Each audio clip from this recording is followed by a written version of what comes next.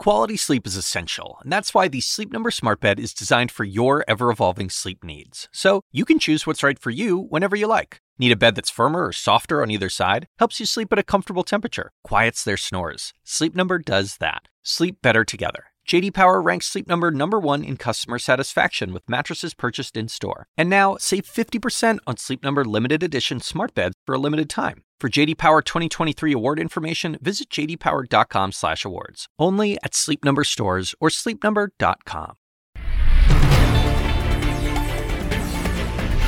Hello, everyone, and welcome to On 4. Here's what's coming up.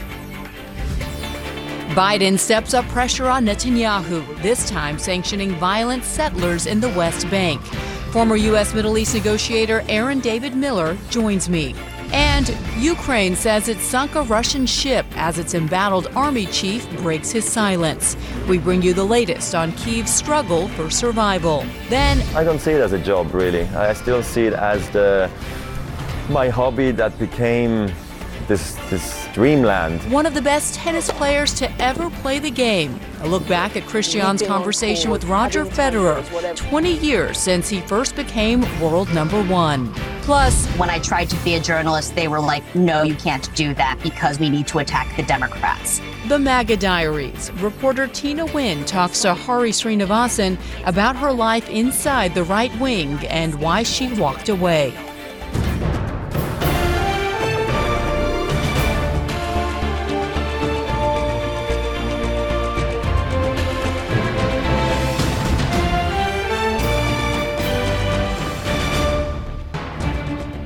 Hello, everyone. Welcome to the program. I'm Bianca Golodriga in New York, sitting in for Christiane Amanpour. Well, after weeks of pressuring Israel to scale back military tactics in Gaza, the United States is now turning its attention to the West Bank. The Biden administration issued sanctions against 4 Israeli settlers for acts of violence there. The State Department accuses one of the men of initiating and leading a riot, which resulted in the death of at least one Palestinian civilian. The United Nations reported a staggering rise in acts of settler threats and violence against Palestinians after October 7th. The Israeli government calls the sanctions wholly unnecessary, with Prime Minister Benjamin Netanyahu saying the overwhelming majority of residents there are law-abiding citizens.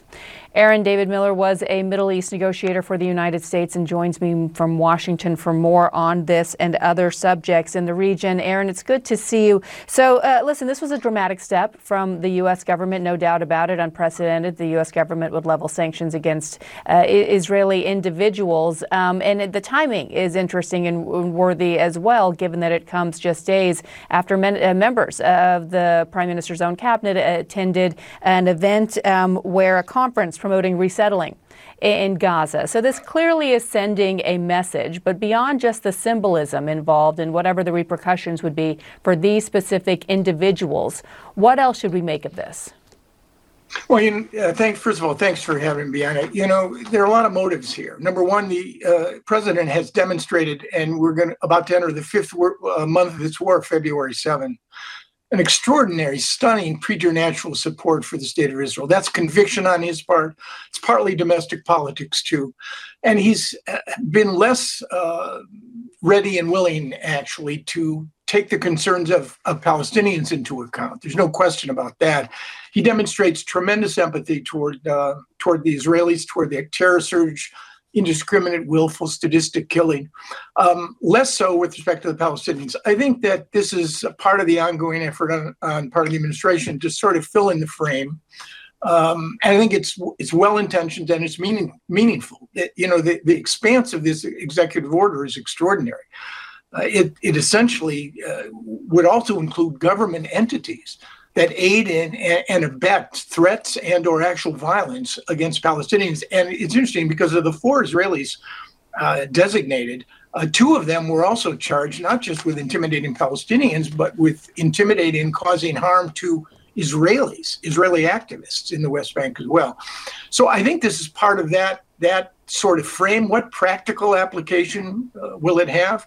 Will it essentially prevent the policies of an Israeli government, 2 ministers in particular, that are pursuing policies that are designed to annex the West Bank in everything but name? I doubt it. But it's still a very strong signal of administration intent on this issue, particularly now as they move toward trying to integrate an initiative based at some point in the future on two states. Well, two of those far-right members of the government there that you mentioned, or you didn't mention by name, but I will, and that's Bezalel Smotrich, who's the finance minister, and Itamar Ben-Gvir, its security minister in the country. And Bezalel Smotrich responded to the news yesterday, and I want to read for our viewers what he wrote on X. The settler violence campaign is an anti-Semitic lie that enemies of Israel decimate to smear and pioneering settlers in settlement enterprise and to harm them, and thus smear the entire state of Israel. I will keep, God willing, to work fearlessly to strengthen and develop Jewish settlements. If the price is U.S. sanctions against me, so be it. I mean, here he is taking the role of a martyr, in a sense. What pressure does this put on Prime Minister Netanyahu? And how big of a hindrance is this really in terms of U.S.-Israeli relations going forward, especially during a war? It's a fascinating question and the right one. For Benjamin Netanyahu on trial for bribery, fraud, breach of trust, now 3 years running in the Jerusalem District Court, I think he's due to testify this month. It's critically important that he maintain himself in power. And critical to that is catering and ably acquiescing in the activities of both Itamar Ben-Gvir and Bezalel Smotrich. They will bolt from this coalition. Ben-Gvir in particular, if you look at the polls, he actually stands to gain in the event that there were elections. Bezalel Smotrich, not so much, but Ben-Gvir, yes. So there is that threat hanging over Benjamin Netanyahu's head. I doubt, frankly, whether or not this is going to fundamentally alter either Ben-Gvir or Smotrich's objectives when it comes to the West Bank.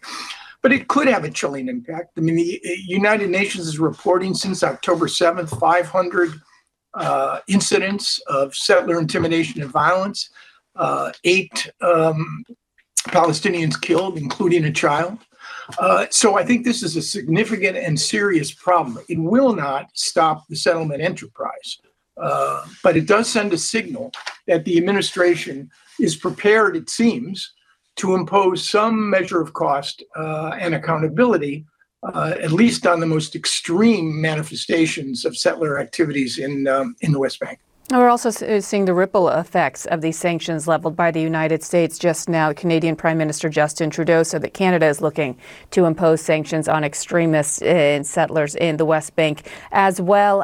This comes as there are reports that the State Department is exploring possibly recognizing a Palestinian state following the end of the war in Gaza. There are those in Israel that are pushing back against this, and we should note that the State Department itself is downplaying the significance of any of this. I want to quote a statement from Matt Miller, its spokesperson, saying there has been no policy shift in the administration. We have made quite clear publicly that we support the establishment of an independent Palestinian state. But what do you make of even the timing of these reports coming out, as it is clear there is a lot of frustration that we do not see any attempt even by this government of Prime Minister Netanyahu's to put together a day-after plan, what a two-state solution may look like, because, of course, that's the only thing that will lead him to get what he is hoping to achieve, and that is normalization with Saudi Arabia. Yeah, I had my 25 years Department of State, mostly working on Israeli-Palestinian negotiations. I've written several memos, I'm sure, that explore a variety of options, including U.S. recognition unilaterally of a Palestinian state. I don't see that, frankly, as a realistic or practical option for the United States. If they recognize a Palestinian state, they'd have to recognize precisely where that state is. I can see, however, the administration at some point this spring laying out what I would describe to you as the Biden parameters, which would in effect make more specific when the U.S. talks about a Palestinian state, what are they talking about? Based on June 1967 borders, with mutually agreeable swaps, with East Jerusalem as a capital of a putative Palestinian state. I can see that happening. But as you point out, the key issue here is what is Mr. Netanyahu, who, frankly, ideologically, politically, and practically is opposed to anything remotely acceptable to Palestinians. What is he prepared to do? And that remains, I think, an open question. The administration clearly is preparing an initiative. And you're right, it has a lot to do with trying to use Israeli-Saudi normalization as an incentive. Question is, how much can Mr. Netanyahu's government handle, and how risk-ready is the prime minister prepared to be in endorsing such a concept? I think we're in for a very uncertain period. The key to all this, Bianca, though, is the negotiations underway, led by CIA Director Burns and the head of Israel's Mossad, David Barnea, to see whether or not you can get a hostage for prisoner exchange and a de-escalation in Gaza. Without that, all of this talk is a thought experiment. Yeah, that's such an important point to make. And listen, no doubt Prime Minister Netanyahu is known to be risk averse and a hindrance on this issue of what a day after looks like and the road towards a two-state solution at some point. That having been said, the other hindrance here is Hamas. They are still effectively in power. They have 136 hostages, and they appear to be calling the shots now in terms of what they will and won't agree to in this deal. Is enough pressure and attention being put on bringing this organization, this terror organization, as the U.S. deems them, to an end? And this goes beyond, I'm asking, even just releasing these hostages, which is the most pressing issue right now. I mean, that is really, you broke the code here. That's a critically important point. The senior leadership of Hamas continues to be ensconced in tunnels, probably near Rafah or near Khan Yunis. The three key architects and implementers of the October 7 terror surge are alive and presumably well. Hamas may have 15,000 fighters, perhaps more. And the real key question seems to me is, when all this is over, even with a hostage for prisoner exchange, Hamas may well remain as a sort of rump organization capable of influencing directly the economy and the politics of Gaza. And with almost no legitimacy, the Palestinian Authority, Mahmoud Abbas, now 88 in the 19th year of a 4-year term, controls 40% of the West Bank, undermined by his own corruption and autocratic tendencies and by Israeli policies. Who exactly is going to be the legitimizing agent to bring Palestinian governance to Gaza? And right now, the most credible Palestinian organization, probably in the eyes of Gazans and certainly in the eyes of many West Bankers, is Hamas, a terror organization, the organizational embodiment of an idea, which is the destruction of the state of Israel.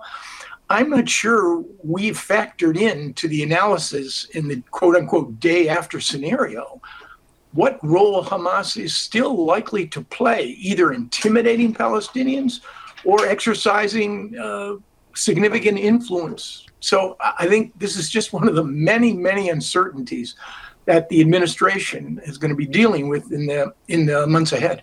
And final question, and I don't know that it's one that you can answer right now, but in terms of what Hamas wants and what the U.S., what many Israelis, what many in the region want, and that is a path towards a two-state solution with a Palestinian state and an Israeli state living safely side by side, that's divergent from what Hamas wants. Hamas does not want a two-state solution. So even in the interim, when you have 136 hostages being held, if you have others pressing for a two-state solution right now as a way to end this war, how does Hamas respond to that?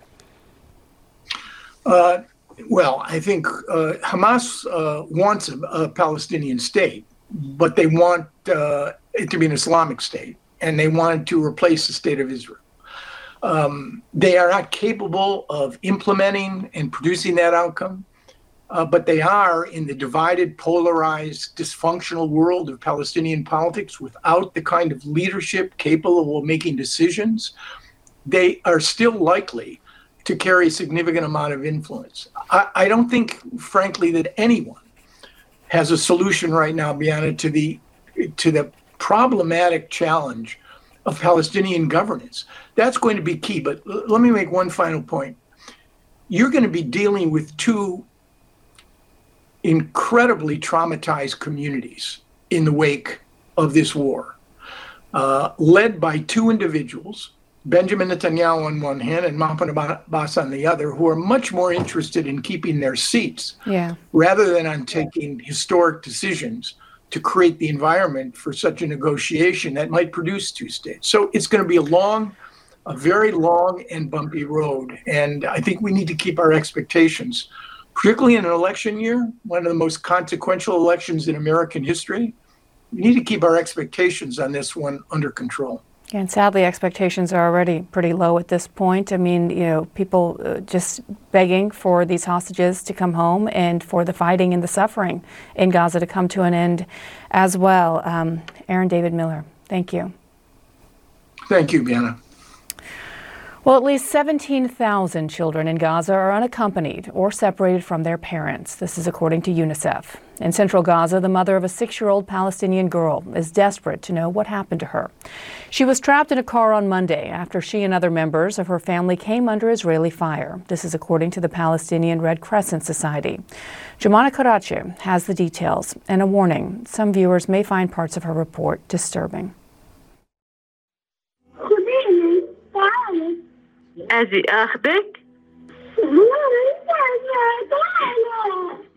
A desperate call for help from 6-year-old Hind. Terrified, trapped in a car, everyone around her is dead. Hind was in the car with her uncle, his wife, and their 4 children, trying to flee fighting from this part of northern Gaza. The horror in that car captured in this call for help from her cousin, recorded by the Palestine Red Crescent. انتوا متخبيين؟ بالسيارة احنا زميلة الدبابة. انتوا جوا السيارة؟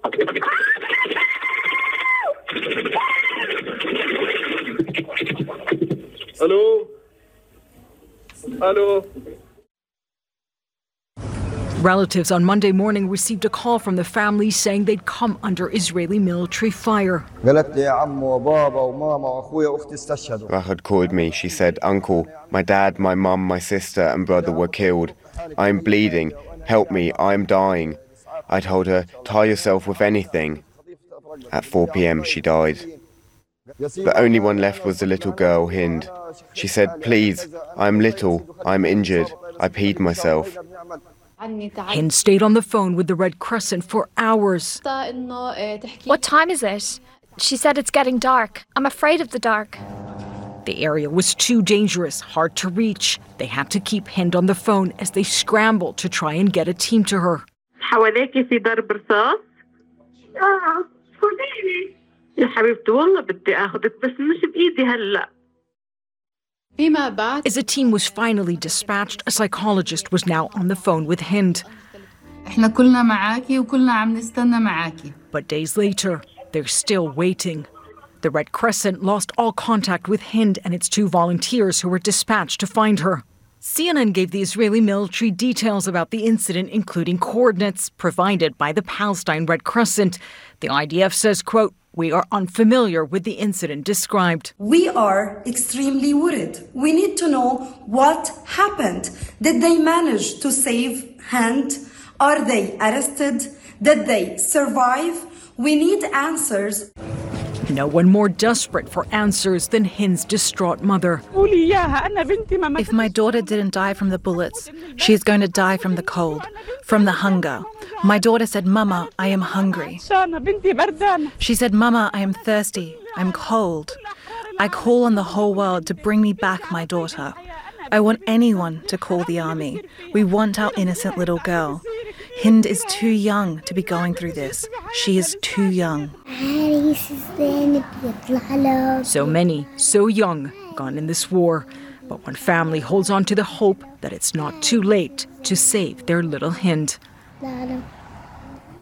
We all hope that 6-year-old Hind can be found safely. I want to thank Jumana Karachi for that report. This podcast is supported by Sleep Number. Quality sleep is essential. That's why the Sleep Number Smart Bed is designed for your ever-evolving sleep needs, so you can choose what's right for each of you whenever you like. Need a bed that's firmer or softer on either side? Helps you sleep at a comfortable temperature. Quiets their snores? Sleep Number does that. Only Sleep Number Smart Beds let you each choose your ideal comfort and support, your Sleep Number setting. Sleep Number smart beds learn how you sleep and provide personalized insights to help you sleep better. All Sleep Number smart beds feature cooling, pressure-relieving comfort layers for soothing sleep throughout the night. Temperature-balancing bedding is designed to move heat and moisture away when you're hot. When you're cool, they hold their energy to help warm you. Sleep better together. J.D. Power ranks Sleep Number #1 in customer satisfaction with mattresses purchased in-store. And now, save 50% on Sleep Number limited edition smart beds for a limited time. For J.D. Power 2023 award information, visit jdpower.com/awards. Only at Sleep Number stores or sleepnumber.com. We want to turn now to Ukraine. In a brand new exclusive, the embattled army chief writing a letter to CNN that Kyiv must adapt to a reduction in Western military support if it stands any chance of beating Russia. Valery Zaluzhny is speaking out amidst a swirl of rumors surrounding his future and reports that President Zelensky may be poised to dismiss him after 4 years on the job. This while Ukraine claims that it sunk a Russian ship off the coast of Crimea.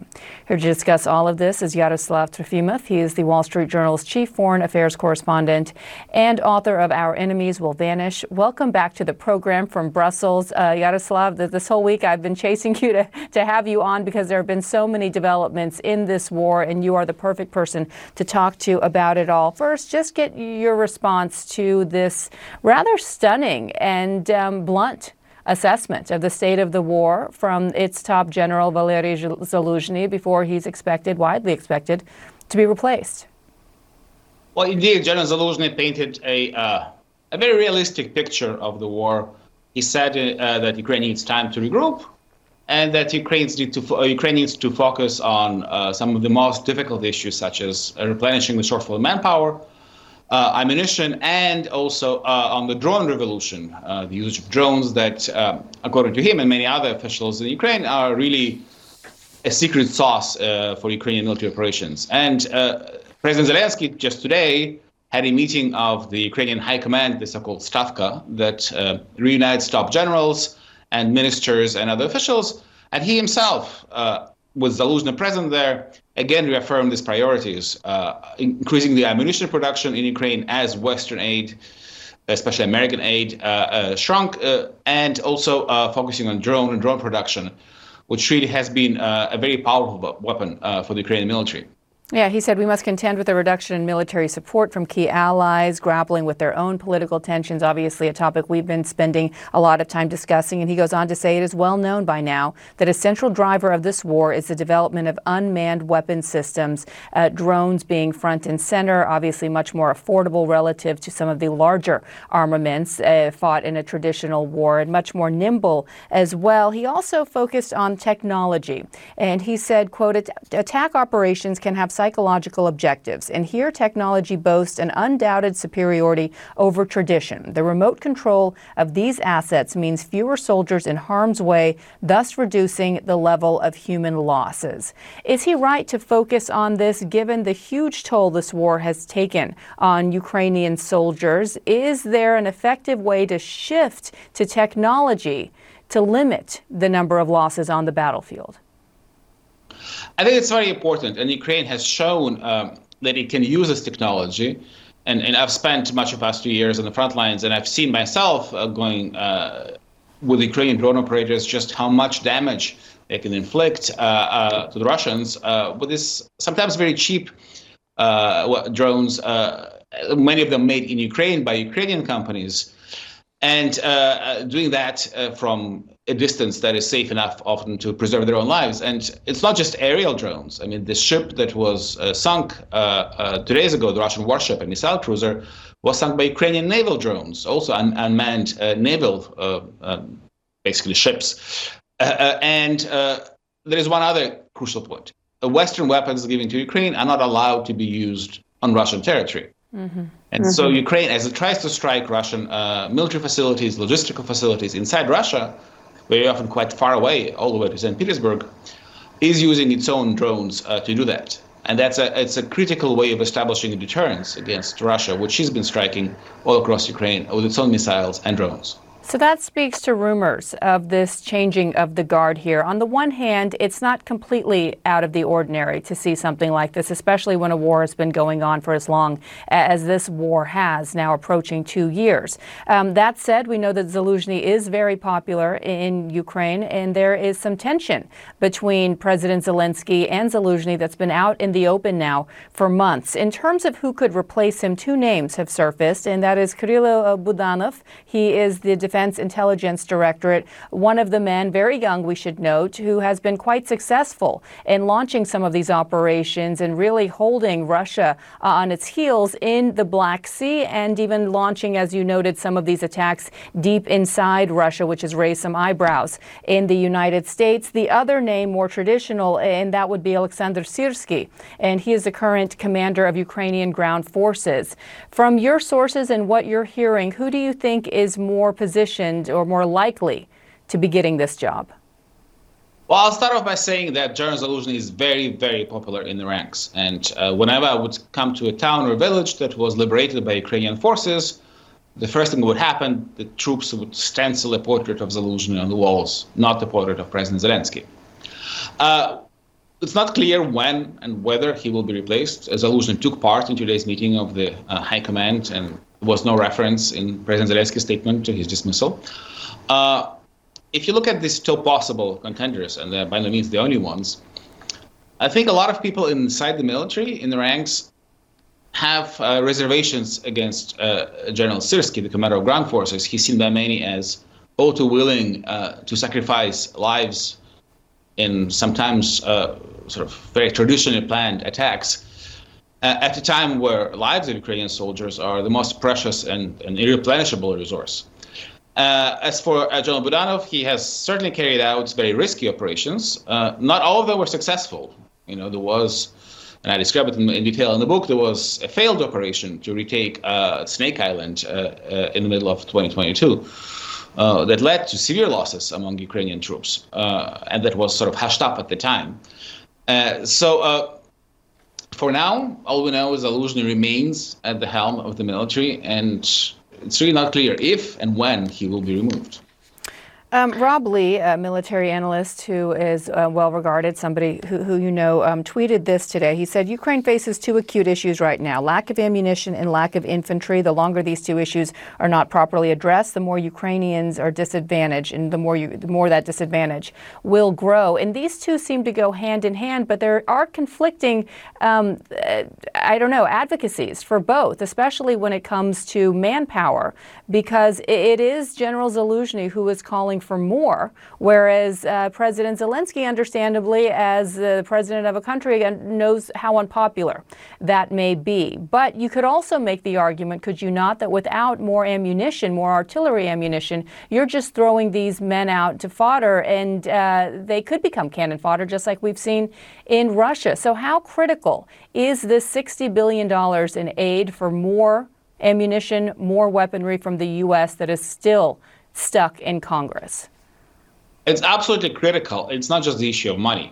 You know, the European Union is also providing money. Just yesterday, the European Union approved 50 billion euros. That's almost $60 billion in aid to Ukraine. But the Europeans don't have enough ammunition. The European rules don't allow so far the EU to buy ammunition outside of the EU.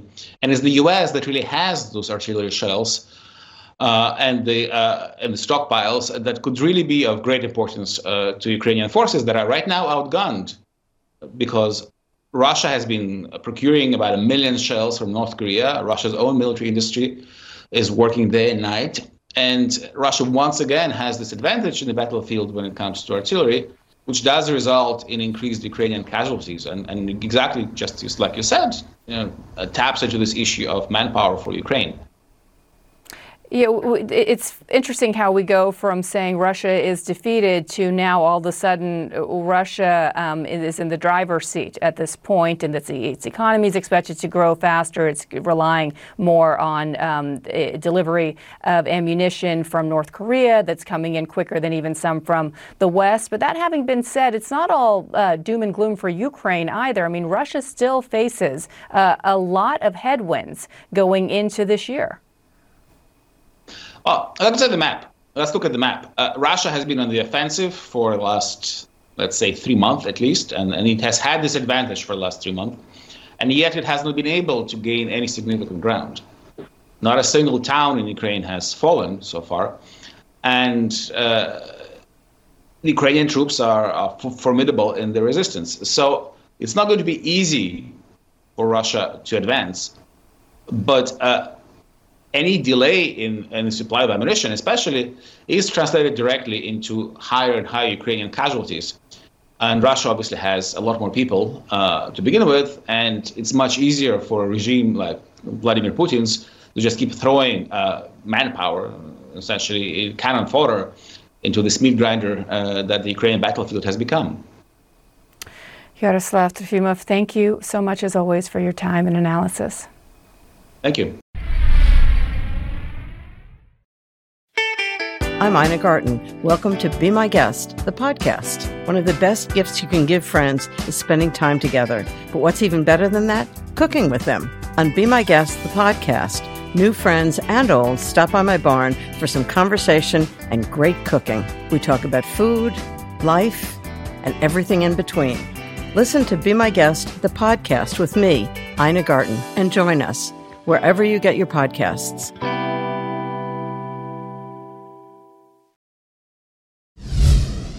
We turn next to the world of sports, which this week crowned a new tennis champion in 22-year-old Italian Jannik Sinner, the Australian Open. Now, it was the first men's Grand Slam final in Melbourne since 2005, not to feature Rafael Nadal, Novak Djokovic, or Roger Federer. Well, that's almost 2 decades of domination by those tennis legends. Indeed, on this day 20 years ago, Federer became world number 1 for the very first time. The Swiss superstar began his record-breaking reign, winning 20 Grand Slams and earning a reputation as one of the greatest players of all time before retiring in the fall of 2022. An emotional farewell for fans and players alike. Just look at him in this picture with Nadal. Well, Christian interviewed Federer during the 2015 Wimbledon tournament and asked him how he managed to stay on top of his game for so long. Roger Federer, welcome to our program. Thank you very much. Do you have another Grand Slam title in you? I think so. I really do. I've won 4 titles this year. I came close last year, 5 sets here against Novak, semis at the US Open. So I know I can do it. It's just that some guys just are really playing very well in some moments, and that's where I also have to elevate my game and play my very best, because anything other than not playing your best against the best when they're hot is not going to do it. Who has been your toughest opponent ever? Probably Nadal, just because of his playing style, that he's a lefty as well, has made things more complicated. Plus we've had a lot of matches on clay where he reigns supreme. He's the best ever on clay, hands down. So he's been the toughest, but also probably the most challenging and most fun to play against, just because of his character, and he's been unbelievable for the game. So I've loved our rivalry. New generation, and you're still going, as we've discussed. You're 33 years old. They might call you the old man of the tour, but you're still proving that you can do it. How do you still do it? Not just your skill, but the discipline, the fitness, the fact that Rafa has been, injured several times, right, and you've managed somehow to play in a way that's allowed you to keep playing this long. Yeah, I definitely think I've been somewhat lucky as well to stay injury-free, because you can always get unlucky and break something, tear something, and that just goes with, this happens, So for me, I've never had to have surgery. I've never had an injection to having to play. Painkillers, fine, I've had to do that. But other than that, it's been very much focused on, healthy lifestyle, enjoying the traveling, the practice, the matches, having the right team around yourself. My wife's obviously been the rock, behind it all. She's been with me throughout my first title until today, so she's clearly been incredibly important. So just looking at all these things, I've done probably taken a lot of right decisions along the way. Mirka, your wife, you met at the Sydney Olympics in 2000. Yeah. She was a player herself and had to retire, I suppose, because of injury. Exactly, yeah. You've got her on the team with you, and you've got now 2 sets of twins basically on your team and traveling with you. Is it good for your psyche? Does it distract you? Does it sustain you?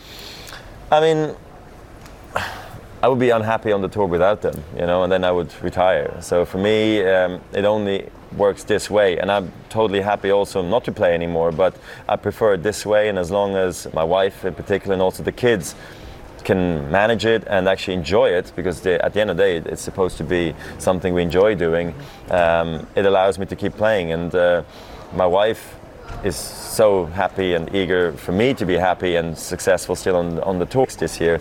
They love, traveling to all these places now that they got to know that's the only life they know really on the tour, and they've gotten to have so many friends now as well everywhere. So it's unbelievably exciting, and of course it's good for my mind, to when I come back from a match and I've lost and they're there and they don't care if you've won or you lost.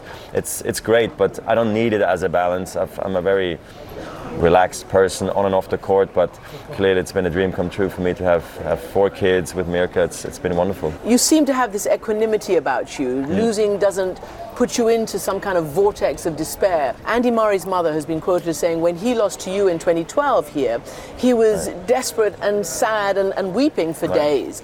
It affects some people, but it doesn't seem to affect you. Not so much, I agree. I think I used to be so emotional when I was younger that I learned from that. I cried too often when I was younger, all the way from, I'd say, 8 to about 20. It was unbelievably emotional years for me. Every time I lost, I would basically cry. So even as a pro, sometimes on court, sometimes I could manage to get off the court and then break down, which was better. But eventually, I got my act together, and now I take it like a man, and 5 minutes later I'm fine again. Of course, I'm also disappointed that I have to either wait a year until Wimbledon rolls around or till the next Olympic comes around. It takes 4 years, but it goes with the territory. You can't win them all, but what you can do is give it all you have, and once you have no regrets, I think you can accept losses also a little bit easier. I'm fascinated by what you say, because so many children these days seem to be so pressured, weeping on court, having tempers, whatever, and you say you had a bit of that. Yeah, I did have that. But you had parents who didn't push you to excess. No, I mean, the thing is, I think we were very realistic about my chances. We didn't believe that I was going to be a successful professional tennis player, maybe a successful junior on a local or national level. Yes, fine, but not internationally, really competing at Wimbledon to win, So my parents were very much just strict in the sense that, it's supposed to be a privilege to go to practice and go to matches on the weekends, so please put in your best effort. Just like for us, because it does cost money and it's our time, otherwise we'd rather spend it with your sister or with our friends, and you do things at home around the house. So I got to that message eventually, and I understand very clearly what she meant, because I have kids of my own now, and of course when you put in the effort, you at least would like your kids to give in their best effort as well. Billie Jean King, obviously the greatest champion and a huge Wimbledon, record holder. She has likened you to Baryshnikov or Nureyev in that you have this balletic quality about what you do. Obviously they hung up their ballet shoes. Do you ever feel that it's time to hang up the tennis shoes or the racket? I mean, hopefully never, really, but maybe on a professional level you have to eventually, because the body or the mind will just say, you know what, it's been great, but let's do other things in life as well, because it's only a short span of your life, but let's make the most of it. And then I hope I still play for fun, with my friends, with my kids, with my wife in the future. So I'll never probably really retire, but the day will come and I'll be totally happy probably doing that as well. Is it still fun? Yeah, no, I don't see it as a job really. I still see it as my hobby that became this dreamland I can move about, like I explained, for me it was never I'd never dreamed this far in my dreams to be this professional tennis player. So of course going to the gym and going to work out, yeah, I'd rather do other things at times, but at the end of the day I know why I'm doing it, because I love playing on center court, I love traveling the world, and I make a lot of sacrifice to make it all work, and I love doing what I'm doing, so I never saw it as a job per se, to be quite honest. Roger Federer, thank you very much indeed. Okay, my pleasure, thank you. Well, proof that even the great Roger Federer is immortal. A year after that interview, Federer's injury-free streak ended. He suffered knee damage that led to his retirement ultimately in 2022. But with more than 1,500 matches played in 24 years, Roger Federer's tennis legacy will live on forever. To think he did it just for fun. Well, we turn now to American politics, where our next guest was drawn to the conservative movement as a college student. That after internships and jobs that centered around right-wing talking points, she left that world behind. Tina Nguyen is a journalist at Puck and details her political journey in her new book, The MAGA Diaries. She speaks to Hari Srinivasan about it. Tina Nguyen, thanks so much for joining us. Your book is called The MAGA Diaries, My Surreal Adventures Inside the Right Wing and How I Got Out. First, how do you become a MAGA person? Because as most of us are prone to stereotypes, they're going to say, this doesn't look like your traditional hardcore Trump conservative. Oh, absolutely not. Just look at me. I'm a woman of color with refugee parents who grew up in Boston. Like, it should make no sense. But for me, my journey into conservative world, as it were, came from two factors, which was one, my parents may have been intelligent and they may have somehow got me to a private school and a scholarship, but they did not know how American society worked. They did not know how to get jobs. They did not know how to build connections. It was just a totally foreign system for them. And then the second factor was that I was a big geek about the founding fathers. Like, you grow up in Boston, you're surrounded by the Revolutionary War at every corner. You're just like imbued with the ideals of the American founding. And the moment I come across this school that is, one, very career oriented, and two, literally has these research institutions that are studying the founding fathers and individual freedom and the ideas of liberty, you're just kind of like, oh, okay, yes, let's do this. And then there's a community that you go into. And that was my entrance into the broader conservative movement, which is just this vast, I guess, loosely connected network of interest groups, activist groups, politicians who all are part of this cultural, not like cultural conservatism, but a culture of being conservative for a living. The goal is to get conservatives into all aspects of American civic life, the law, the elected system, activists on the ground, maybe people in the administration, lobbyists, what have you, and see these ideas into legislation, into culture, and then watch them pay off maybe decades down the road. Now, it does read a bit like a diary. I mean, you really kind of start out about how you kind of went to the college that you went to, sort of chasing a boy that was a conservative. And how did kind of what you experienced in college translate into the first few jobs you got, writing for the publications that you were writing, covering the conservative movement? I wanted to be a journalist pretty badly. And I was looking for internships in the summer of 2009, right at the height of the recession. And this opportunity pops up in our conservative jobs email list called at the Institute for Humane Studies, where they're looking for students who want a paid internship in journalism, as long as they're liberty-minded, which was the exact phrase they used. And I applied for it, I got it, and they're like, cool, here's your money, but you also have to come to these seminars where you get to hang out with all of these other students who are interested in the same things that you are. And we're going to talk about, maybe the Affordable Care Act is like anti-free market. I don't know why the media is not talking about that. When September rolls around, I get invited to the official mentorship program. The guy who runs that program says, I am going to be your mentor. I am going to get you jobs and help you write your resume and connect you with people. And as I left college, though, I started noticing that this mentor was connecting me with groups that were increasingly less focused on journalism and more focused on putting out news that had a really intense partisan tilt, to the point where they just like decontextualized what it was they wanted me to write for the sake of making a political point. So, this could have been a book about someone that was young getting into the Republican Party and finding her conservative roots. But what is the difference between, I guess, the Republican Party of 25 years ago and some of the people that you talk to and interact with in the book who are from that era, and the MAGA movement specifically? The conservative movement did not have an immune system against populism, I think.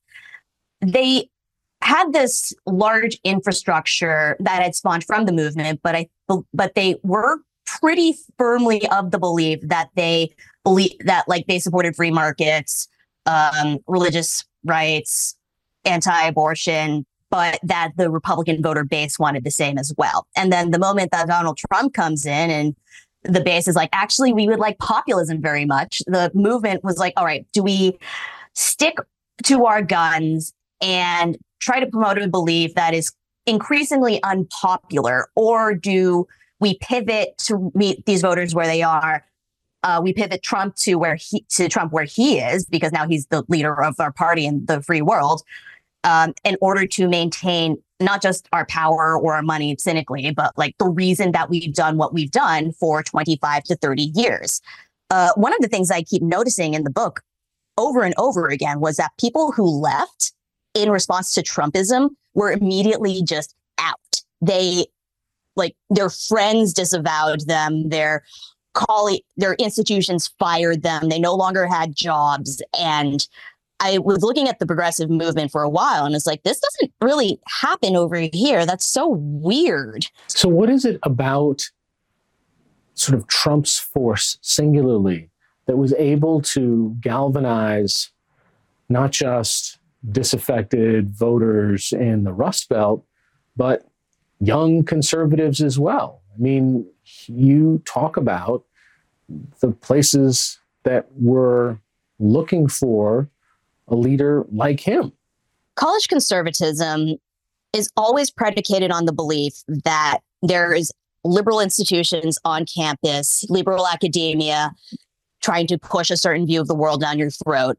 And you need to resist against that indoctrination. And that's only increased in subsequent years, especially due to the rise in online media being able to out you if you kind of step outside the line of what is considered acceptable on college campuses. And so even though there are all these loud protests on college campuses about Israel versus Gaza, the really deep tension that college students face is, if I say something out loud, will I be canceled and ostracized? And will people literally throw eggs at my face whenever they see me? And just because you're not expressing your pro-Trump views and wandering around with a MAGA hat doesn't necessarily mean you're not going to go inside the voting booth and pull the lever for Trump. Right now, in almost every kind of political conversation or debate, what you notice very quickly is that the right is much better than the left when it comes to messaging, marching orders, singing from the same hymnal, call it whatever you like. And I wonder, can you diagram how that works? It's purely reactionary. Conservatism, as just a general American philosophy and idea, one of the texts that they always draw from is Edmund Burke, philosopher from the late 1800s. And most of his writing focused on the concept that society, if it moves forward too quickly, will lead to ruin. But fast forward to now, the idea that they have marching orders from one person, I think, is false. I think what happens is that there's a deep-seated fear of what change looks like. And it's automatically very easy, if not instinctual, to be like, no, we don't like that. No, this is bad. No, we will do whatever it takes to stop that. That's not hard to coordinate. That's incredibly easy to just get on the same page. How does the conservative movement or the MAGA movement in America find themselves in any way victims when you look at the tremendous amount of power that exists, for example, in the Supreme Court or lots of other avenues of society where it's at best 50-50? Look, just because they have formal power doesn't necessarily mean that they have absolute power. the Supreme Court, even though they have control over the Supreme Court, doesn't necessarily mean they know exactly how these justices are going to be voting. A bunch of the right-wing judges are not necessarily conservative or MAGA justices. Clarence Thomas, I think, is sort of his own weird little thing. Roberts is kind of independent from all of that. And then, of course, there's the existence of the liberal judges. So they have seats. They don't necessarily have control. One of the things I've written about recently at Puck is the idea that the Trump administration is being built and like waiting so they can specifically go in on day one and knock out everyone who had opposed the Trump agenda during the first administration, purging, quote unquote, the deep state that had worked to either stop what they were trying to do or roll it back or whatever stood in the way. Well, when did you feel like you were perhaps out of step with the movement, or when did you find your beliefs changing? The covenant that they broke with me was that they said I could be a journalist. And then when I tried to be a journalist, they were like, no, you can't do that because we need to attack the Democrats. And that was just such a violation for me personally. I still really like the founding fathers. I still believe in the American ideal. I worry that we'll never be able to achieve it because we're humans. But the idea that this institution was asking me to deliberately like decontextualize the truth or take an angle or like in some cases outright lie under the guise of being a journalist was just like, I can't do this. I just cannot. There was one point in December 2011, and I write about this, that I'm on my second job interview, and there's this group called the Franklin Institute that's looking for a stringer in Madison, Wisconsin. And I'm like, okay, that's cool. I'd love to report out of Wisconsin. And then they started asking me to specifically muckrake on teachers' unions. And this is around the time that Scott Walker and the teachers' unions are having this massive battle. And I'm like, wait a second. No, this is bad. I can't do this. You know, the irony is that these are some of the very critiques that conservatives hurl against what they perceive as liberal media bias, that reporters automatically have an axe to grind, that they're out to muckrake or that decontextualize the truth. I think there's a difference, and this is just from my point of view, between like growing up with a specific view of the world, going through specific journalistic institutions in order to get credentialed and slip through the door and then become a New York Times reporter, for instance, then there is being part of a formal, well-funded movement that is meant to specifically insert conservative ideas into the media. In my case, under the guise of being a journalist. Like, I think there's a difference between being conservative media reporters, a whole separate issue in and of itself, but then also being asked to twist the truth while pretending to be a journalist. You were writing at Politico, and a few days before January 6th, I want to read the headline for your piece, and it said, MAGA leaders call for the troops to keep Trump in office. A growing call to invoke the Insurrection Act shows how hard-edged MAGA ideology has become in the wake of Trump's election loss. What were your editors thinking after January 6th? January 6th was just a hard thing for people to wrap their heads around. But I had been pitching so often these stories of like, here are these MAGA people coming into Washington. They are willing to use violence.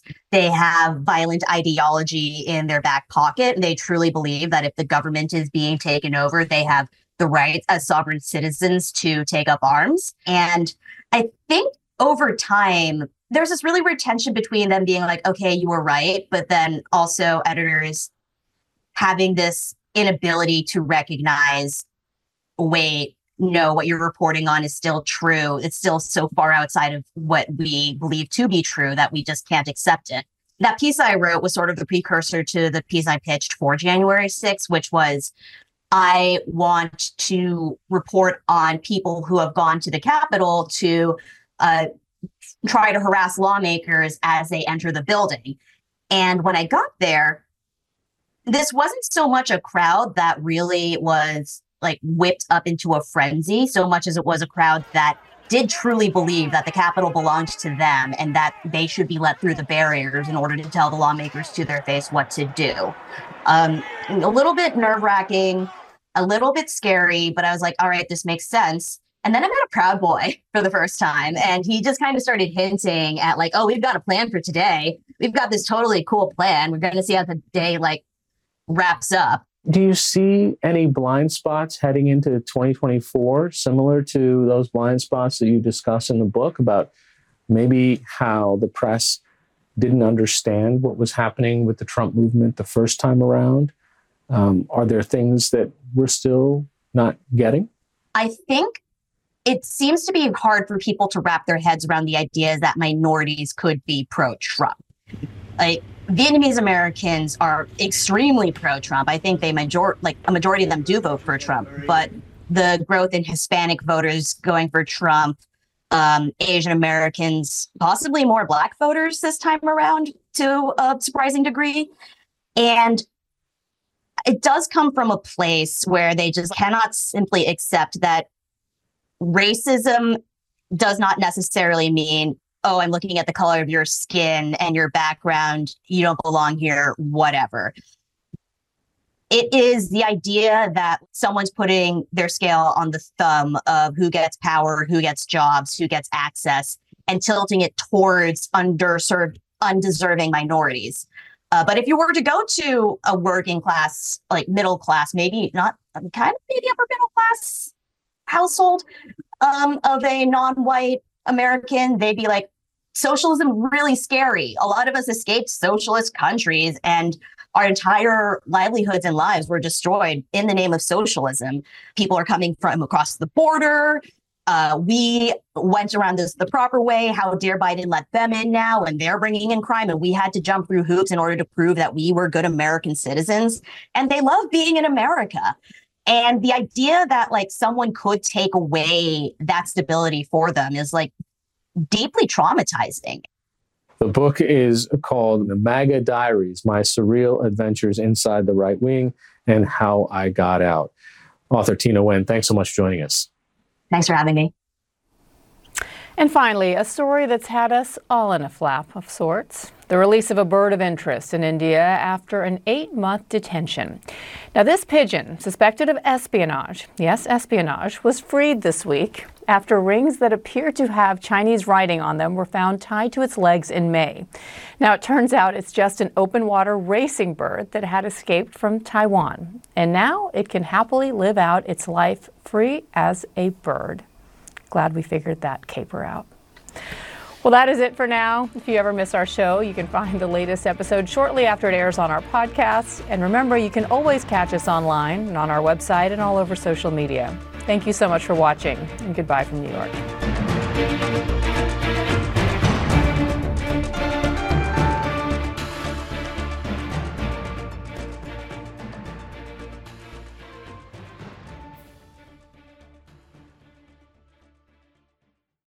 Quality sleep is essential, and that's why the Sleep Number Smart Bed is designed for your ever-evolving sleep needs. So you can choose what's right for you whenever you like. Need a bed that's firmer or softer on either side? Helps you sleep at a comfortable temperature. Quiets their snores. Sleep Number does that. Sleep better together. J.D. Power ranks Sleep Number #1 in customer satisfaction with mattresses purchased in-store. And now, save 50% on Sleep Number limited edition smart beds for a limited time. For J.D. Power 2023 award information, visit jdpower.com/awards. Only at Sleep Number stores or sleepnumber.com. I'm Dr. Sanjay Gupta, host of the Chasing Life podcast. In honor of our 10th season, we want to hear from you. Leave us a message at 470-396-0832 and tell us how you chase life. It could be used on an upcoming episode.